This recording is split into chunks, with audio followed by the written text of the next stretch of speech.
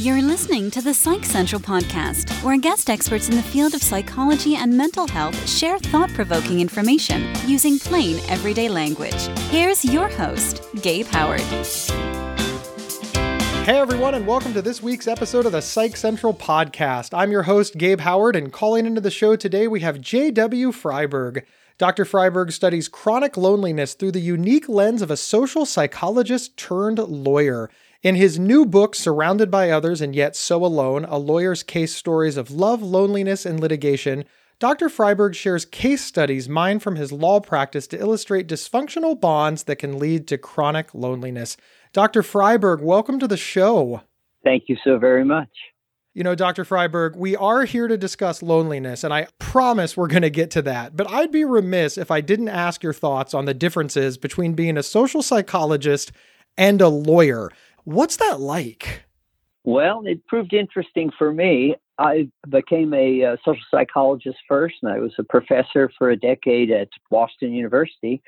And then I had a chance to go across the river and go to Harvard Law School, so I wasn't going to turn that down. I became a lawyer, and then it pretty quickly became clear that crisscrossing the two expertises gave me a field of work that was unlike anybody else. No one else in Boston had both degrees. And I pretty quickly became what was sort of called around town the psych lawyer, Boston's psych lawyer. So institutions and agencies that had anything to do with psychiatry or psychology or clinical social work asked me to be their general counsel.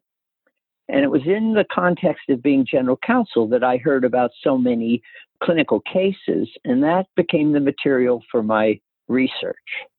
You define loneliness differently from others. Can you tell us about that? Indeed. What I thought I discovered over 35 years of being counsel to a great percentage of Boston psychiatrists, psychologists, and clinical social workers was that they kept reporting more and more loneliness. Sure, their clients had other issues as well, but the clients kept talking about being enormously disconnected from others, not having anybody to live with, anybody in their life, nobody to call. More and more as the years went by, loneliness became ever more present. So I started to think about this topic. And the more I researched it, it struck me that loneliness is not an emotion like anger or happiness. It's a sensation like hunger or thirst. So just as our body tells us, oh, we're hungry, oh, thirsty, it also says, oh, I feel really lonely and disconnected. After hearing that definition, it makes a little more sense, this next statement, because you consider chronic loneliness a public health crisis of the first order. The Surgeon General of the United States, Vivek Murthy, the 19th Surgeon General about a decade ago, said we are actually experiencing an epidemic of loneliness. About 35% of the American population in 2010 reported feeling chronically lonely. And what I mean by that, we all feel lonely from time to time. How could we not? But that's not like being chronically lonely, just like being sad. It's not like being clinically depressed. There's a huge difference. Chronic loneliness is in the land in the last 50 years, ever more so, and it correlates with much worse health and much shorter lifespan. So it's serious. It sounds very serious, but one of the things that I keep thinking about is people are enmeshed around other people. I mean, we have social media, so even when you're at home, you're around other people. We work in offices. Now, I know COVID has changed that a little bit, but I'm trying to think of the last time that I was truly alone, and I can't come up with it. Even as I sit here interviewing you, my phone will ding. I'm never not surrounded by people. I guess my question is, how can people still feel so lonely given how connected our world is? Well, that's the key question, because there are two pathways to loneliness. One pathway is being all alone, being isolated, being disconnected. But a different pathway is being surrounded by people, just as you described, but not benefiting from those relationships, not feeling nourished, not feeling nurtured, not feeling soothed. Sometimes people are objectively lonely because they're all divorced off from anybody. They don't have anybody in their lives. But just as many people become chronically lonely, surrounded by others, but in an unfulfilling way. There's a quote that I use to describe living with bipolar disorder, which is alone in a crowded room. And, I just say I'm surrounded by people, but I feel utterly alone. And for the purposes of my analogy, I'm talking about what it's like to, have this misunderstood illness. And, it's like all these people are in my life, but are they? People have a hard time understanding that. And it handcuffs people a lot. They're like, well, you can't be alone in a crowded room.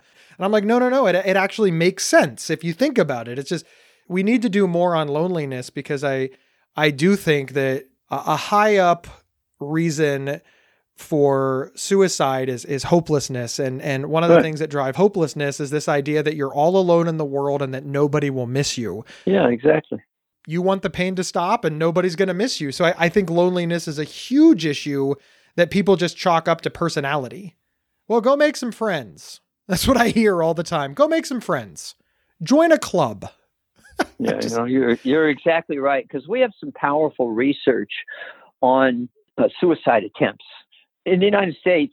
I forget the percentage, but it was getting near 2/3 of people who attempt suicide succeed, in the sense that they were only attempting suicide. They didn't want to kill themselves. They wanted attention to their issues.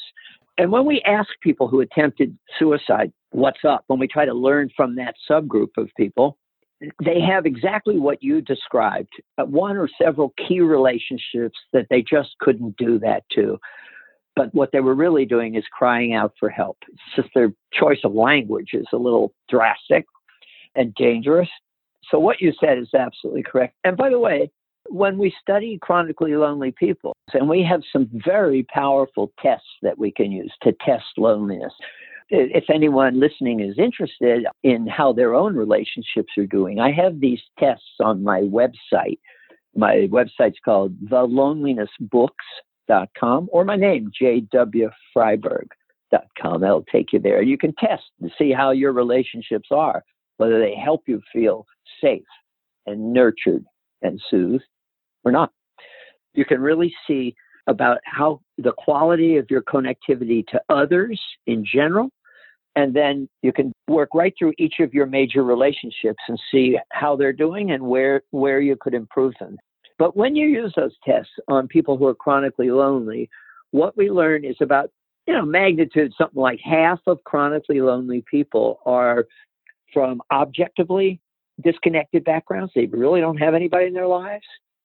And the other half are people who are surrounded by others, but subjectively they feel completely alone. Speaking of research, you have 5 main modes of disconnection that you identify in your book. Can you tell us about those? Sure. So when I looked at law cases, I literally took the files out of the cabinet. I had about 1,400 files from different relevant law cases. And I started piling those that had to do with loneliness. And there were sort of 5 patterns that stood out. One was obstructed connection. Sometimes people are just too busy to relate to one another.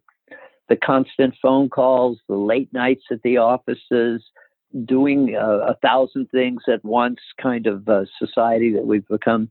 Sometimes people are just too busy. And I have a case in the book about 2 parents who were so busy, each with their own career. One was a mayor and the other was a financial investor. And they were too busy to pay attention to their wonderful little 10-year-old son. But it's also kind of heartbreaking, right? Yes, of course it is. So that's one way of being lonely, even though you're surrounded by others. Another way is a one-way relationship. Sometimes people enter relationships with very different goals in mind.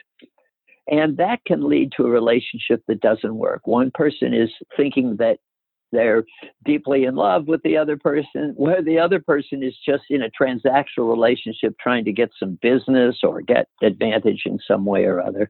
Sometimes people are in relationships for very different purposes. A third way are fraudulent relationships. So sometimes people enter relationships without being honest about who they really are, what they really want, what they really believe. A fourth one is sometimes relationships are uncertain. They're tenuous. People are only conditionally involved. Depends on this, depends on that. Well, that's the opposite of a successful, fulfilling relationship, correct?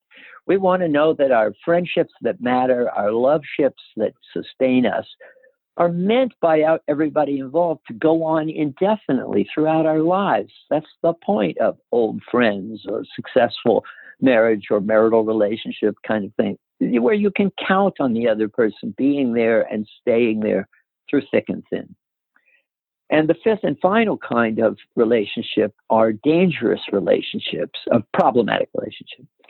Dangerous relationships, the classic example is spousal abuse. Sometimes, in fact, usually, spousal abuse involves people who love each other, but one of them is putting up with physical or psychological abuse. But it's hard to leave because it's still their relationship. So sometimes relationships are literally dangerous to be in, even though they're important to the person who's at risk. So those are ways in which my actual law cases fell out and told us 5 different stories about how sometimes people are surrounded by others. They're married, they have kids, they have neighbors, they have colleagues, but they experience life as if they were all alone. How can we lower our risk of becoming chronically lonely? Because in my mind, it just seems like gather up people, make more friends on Facebook, and hey, you've achieved it. But I imagine that that's not the answer you're going to give. Well, it's not unrelated to the answer. There's no magic here. We learn our relational skills early on as children, as our parents soothe us. And for those listening who have been parents or can remember back into their own childhood, because we're all ex-children, all that loving and nurturing care from our parents. When you raise a child, how many hugs, how many kisses, how many skinned knees and scraped elbows do you soothe and kiss and help the child work through? We're training our children to relate and love others. We're teaching our children to go make their relationships in the world, just the way parental birds teach the little fledgling birds how to fly, how to find worms or fish for fish, whatever they do. We literally train our children in the skills of relationships. And then they go out in the world and learn to make their own friends. We've all watched kids move from parallel play to real play with other children to friendships. And later in teenage years, as they learn to work out relationships, they've all been through that. And a lot of us have watched children or nieces and nephews learn to do that. So part of what we do in working with people who have relationship issues is teach them a bag of tricks about how to be good at forming relationships, how to be an active and interactive friend. There are people who are good at these things, just like any other sphere of life, and there are others among us who are not so good. We can impart those skills. In direct response to your question, relational due diligence. Just the way you look around your house and you say, uh-oh, there's a rotten piece of wood. I'm going to have to replace that or call a workman with that plumbing issue. So you have to look at your own relationships. Which ones haven't you supported lately? Have you called your cousins, for example? Because we live farther from people now. We have busier lives between the work and the commuting and the geographical mobility and the social mobility of modern life. And we'll be back in a minute after we hear from our sponsors. Gabe here, and I wanted to tell you about Psych Central's other podcast that I host, Not Crazy. It's straight talk about the world of mental illness, and it's hosted by me and my ex-wife. You should check it out at psychcentral.com/notcrazy or your favorite podcast player. This episode is sponsored by BetterHelp.com. Secure, convenient, and affordable online counseling. All counselors are licensed, accredited professionals. Anything you share is confidential. Schedule secure video or phone sessions, plus chat and text with your therapist whenever you feel it's needed. A month of online therapy often costs less than a single traditional face-to-face session. Go to BetterHelp.com/PsychCentral and experience 7 days of free therapy to see if online counseling is right for you. BetterHelp.com/PsychCentral. We're back discussing loneliness with Dr. J.W. Freiberg. One of the things that you mentioned were children, and you said that we learn as children how not to be lonely. I believe your exact phrase was we move from playing next to our peers to playing with our peers. But doesn't the research state that more and more children are chronically lonely? Indeed, that's the case. Everybody's much more chronically lonely. And the loneliest among us is Generation Z and the millennials. So that's people from 18 to 38. They actually score the loneliest on the UCLA loneliness scale. But how can we help children who are chronically lonely? Because I don't think that anybody likes the idea of kids just wandering around feeling so alone. For reasons that we could probably discuss for hours, we're okay with adults being lonely. But this idea that a 5-year-old or a 10-year-old or even a 15-year-old would feel so disconnected and so alone, it kind of sticks with us in a way. How can we as adults help? Each of us who's involved with raising a child has issues to think through to help that child. Just depends on the child, right? And if a child is unable to relate successfully, to make friends successfully, to get on in the schoolyard, it's very important for the parent to take note of that and to listen to hints he or she may get from, say, the teacher or guidance counselor at school, and to openly discuss and work with that child about friendship making skills, where that child falls down in the process. And by the way, one of the negative consequences of trying to stay safe from COVID-19 is that many children are not able to have free play to the extent they always did. And it's in the free play, at recess, on the play field, during the weekends, during the summer, when adults aren't telling kids how to interrelate, the kids are just learning to deal with one another. That's when children work out these skills like how to approach someone about beginning a friendship, how to become part of a group, how to recognize and deal with the local bully. Those are all things that children learn by dealing with one another. And if somebody's child is having a problem with those things, the trick is to pay attention to it, maybe even to seek some professional help about how to be a helpful parent in those circumstances. Do you think that COVID and the global pandemic is increasing loneliness? Has it changed any of your thoughts or feelings about loneliness? How has COVID played into your overall thoughts about loneliness? Needless to say, COVID is a very powerful stressor on the issue of connectivity or loneliness. No question about it. And it strikes different groups in different ways. Let's take the age groups. In terms of little children, I've sort of spoken about that. They're not able to have their free play time as much. Basically, harder for children to play with one another and practice their interrelationship and friendship making skills. Working people in that age group are farther from one another. Many are now working remotely or are in an office with a reduced staff, so they don't see people as much as they used to. They see their friends less. They go to restaurants and bars and fun events less. Of course, they're more divided from one another. And let's take a look at grandparents. Sure, we can see our kids on Zoom. I have a couple of grandchildren. I see them on Zoom. I wave at them. They wave at me. It's certainly better than nothing, and it's important to make use of it. But it isn't the same thing as holding one's grandchild. So COVID-19 is a tough variable. It's a real stressor. It is critically hard on chronically lonely people, but it's also hard on the rest of us who are fortunate to be involved in successful relationships that make us feel safe. Thank you so much for that. I really appreciate it. I just don't see how we can talk about most things without mentioning COVID, but I really don't see how we can talk about loneliness without mentioning COVID.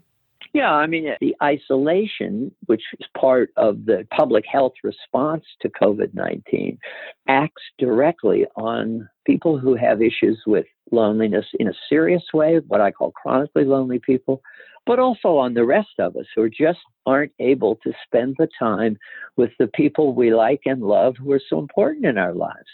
I completely agree. Can you walk us through your theory that chronic loneliness is a sensation rather than an emotion? Sure. I'm fascinated by the fact that we humans are also animals. We're also mammals, and we're mammals of a certain sort. We are small pod, family linked herd animals, like, for example, the cetaceans. That's the seagoing mammals, the whales, the porpoises, and the dolphins. Also, certain types of hoofed animals and certain classes of the great apes. We are that kind of mammal. We are built, we are wired to be with others.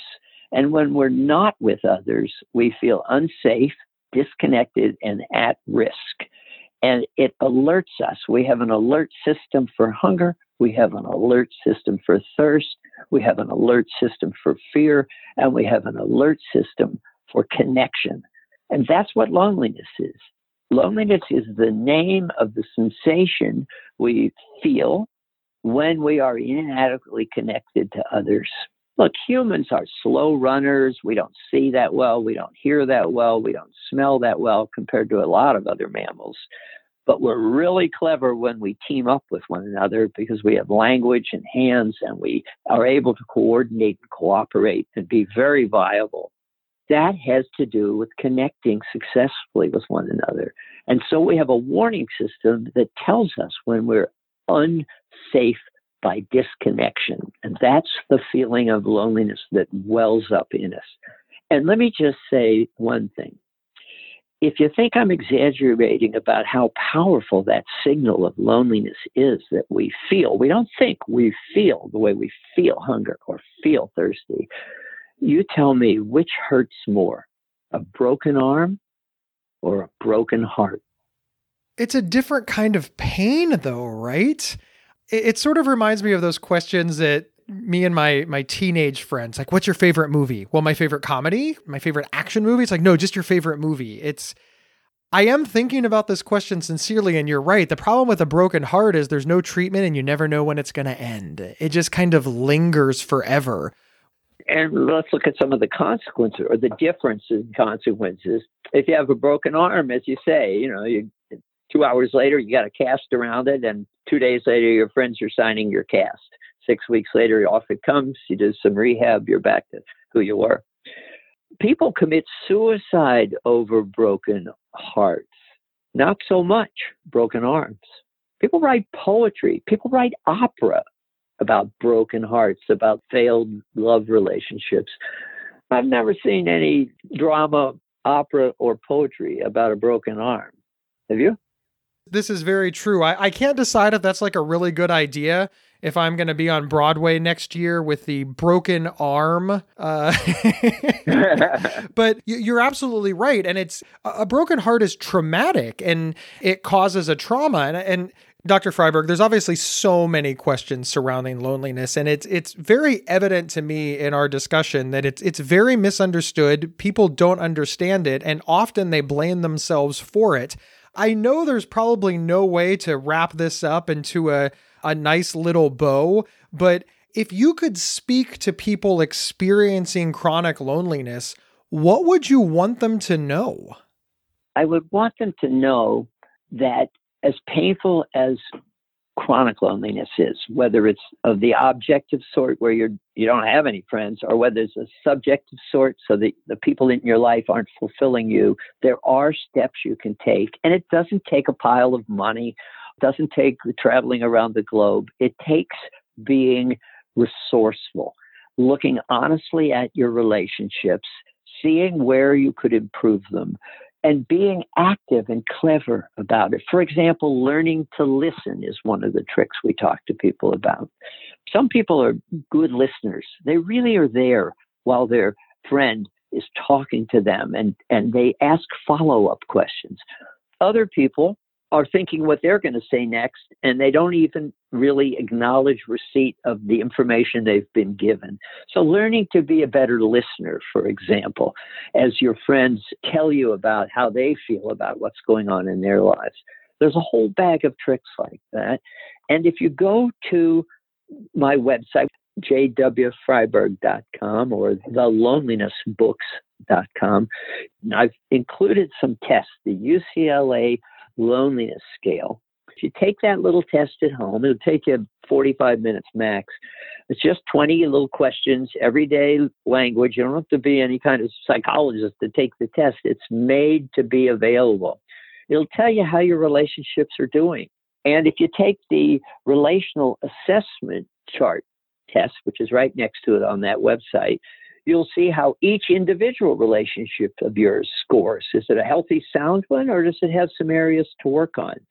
So just as you could do a better job of policing, let's say, your diet or your exercise regime, you can do a better job of relating to others by being aware of what's going on.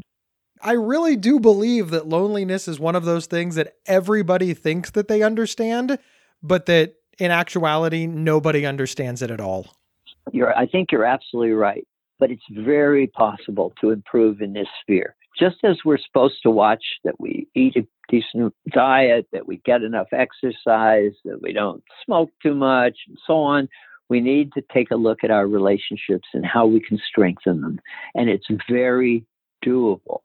Dr. Freiberg's latest book, Surrounded by Others and Yet So Alone, A Lawyer's Case Stories of Love, Loneliness, and Litigation, is out now. Dr. Freiberg, where can they find you and where can they find your book?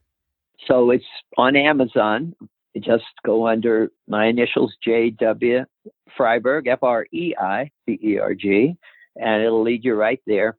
And the website has all sorts of useful things. If you're interested in being serious about the quality of your relationships, if you go to that little website and click around, you'll find all sorts of useful hints and modes of approach that will help you get better with your existing relationship and go out and form some new ones as well. Dr. Freiberg, thank you so much for being here. You've really illuminated a lot on loneliness. It has been my pleasure. Well, everyone, we've reached the end of the show. My name is Gabe Howard, and I am the author of Mental Illness is an Asshole and Other Observations, which is available on Amazon.com, or you can get signed copies for less money, and I'll include Psych Central podcast swag. Just head over to GabeHoward.com.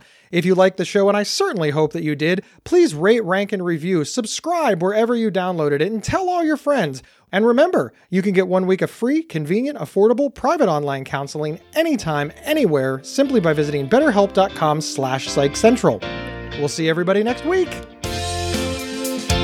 You've been listening to the Psych Central podcast. Want your audience to be wowed at your next event? Feature an appearance and live recording of the Psych Central podcast right from your stage. For more details or to book an event, please email us at show@psychcentral.com. Previous episodes can be found at psychcentral.com/show or on your favorite podcast player. Psych Central is the internet's oldest and largest independent mental health website, run by mental health professionals. Overseen by Dr. John Grohol, Psych Central offers trusted resources and quizzes to help answer your questions about mental health, personality, psychotherapy, and more. Please visit us today at psychcentral.com. To learn more about our host, Gabe Howard, please visit his website at gabehoward.com. Thank you for listening, and please share with your friends, family, and followers.